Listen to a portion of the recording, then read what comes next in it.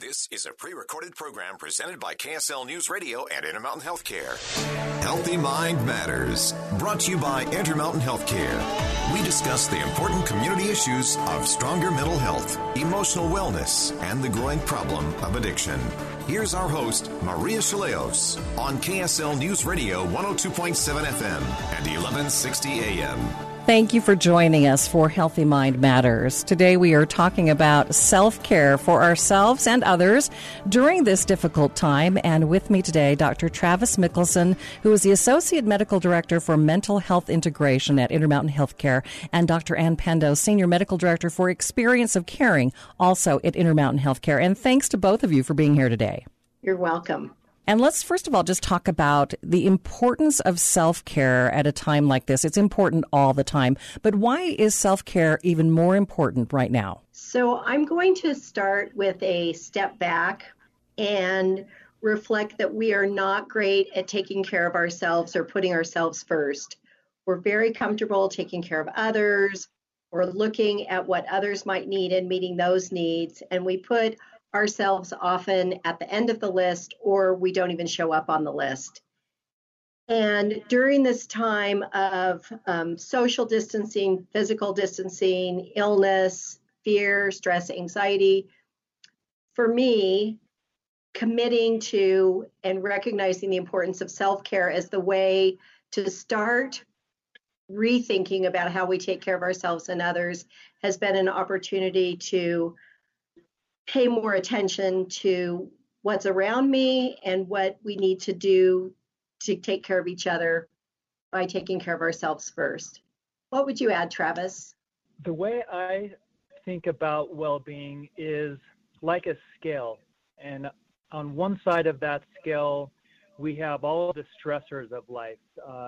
And add on top of that, all of the stressors of this pandemic. On the other end of the scale, we have all the strengths, all the coping strategies, the resilience that we bring to our lives. And so our well-being is really trying to strike that level where we are recognizing and noticing what those stressors are, but also making sure that we're doing specific things to cope and increase our resilience so that we're better able to manage these stressors over time. Dr. Pendo, let's go back to recognizing. One thing I'm hearing from my coworkers is that they are mentally exhausted. Talk about what things we should watch for. Obviously, that's got to be a sign that we need a little bit of extra breathing time. So that's actually a great question, and I'm going to answer it in two ways.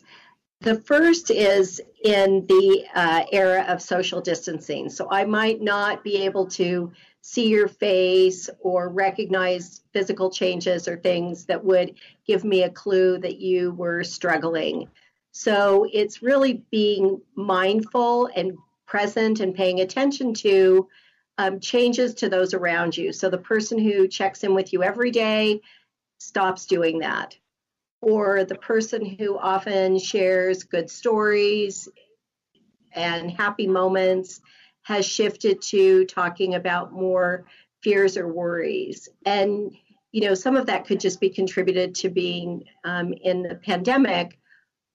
But I would kind of challenge us to think about that that's a change. And so that's something to pay attention to. Or the person who calls you but has stopped doing that. Or I'm thinking of one of my children who doesn't text me back on a regular basis.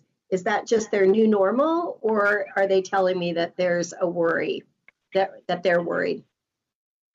And now that we're out a little bit more, it's paying attention to those physical signs, the person who looks away instead of smiles at you, or they aren't as, we're all, I know, wearing more exercise clothes these days, but the person who has changed their appearance dramatically, that might be a clue. So it's really paying attention and kind of committing to pay attention to those around us. I think you're right. Mental exhaustion is something that I bet we're all facing at one time or another over this last month. One of the issues I think this pandemic has brought up for us is this sense of fear and uncertainty. And the way our brains are wired, when we're fearful and uncertain, that triggers our fight or flight response. And can you imagine how exhausting it would be if our brains were constantly in that fight or flight response?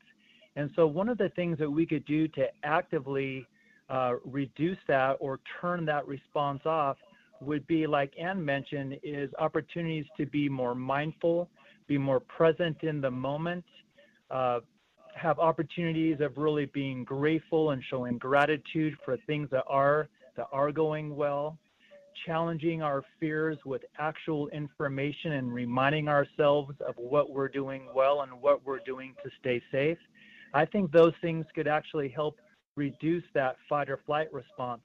The other interesting thing about how our brains are wired is during a time of that fight or flight response, our brain also reduces a hormone called oxytocin. And oxytocin is that hormone in our brain that makes us feel socially connected. It's that hormone that gets released when we see that cute little fat baby in the mom's arms.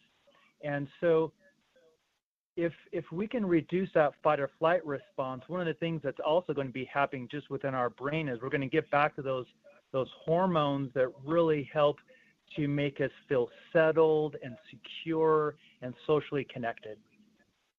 I'm not sure exactly how to express this, Anne, but is there kind of a buildup of things? Like we are in a pandemic, we had an earthquake, we're dealing with all these things that are not normal. Is there kind of a buildup that impacts us and shows that we really do need the self-care? So as I lived through the earthquake in the middle of COVID-19, my initial thought was, what next? What's going to happen next?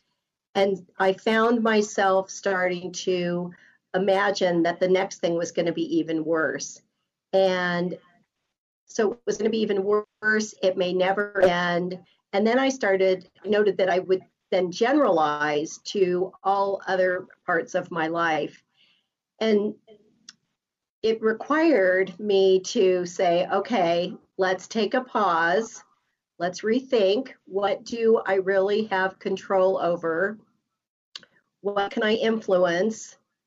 And what don't I have control over? And I used to think of that as a kind of all even circles, but now that what I don't have control over has gotten bigger.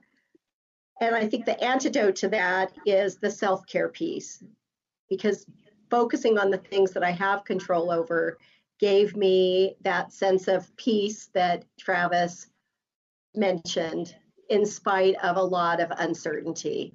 And I know Travis talks a lot about this, so I'm going to turn it over to you, where we start to generalize and what are the things, we've had these conversations before that have been really useful in helping me think about the uncertainty in a way that seems manageable.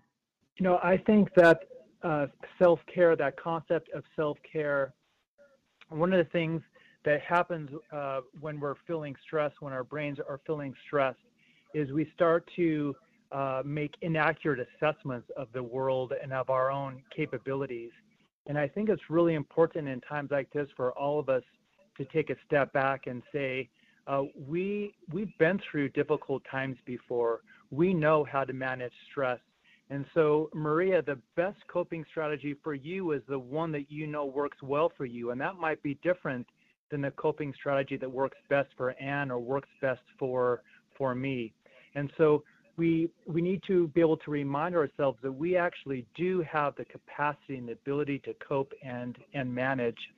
The other thing that I've noticed in this pandemic, as I've been really striving to focus more on self-care, is I've noticed my mind sometimes going to that place where I have to do things perfectly, or I have to do things just the right way, and I might make these lofty where I have to exercise every day for a whole month. And I think it's important to really keep things more simple and just focus on one little thing at a time, because if we make our plans and aspirations too lofty and too detailed and complicated, it's more likely that we're going to fail at accomplishing that.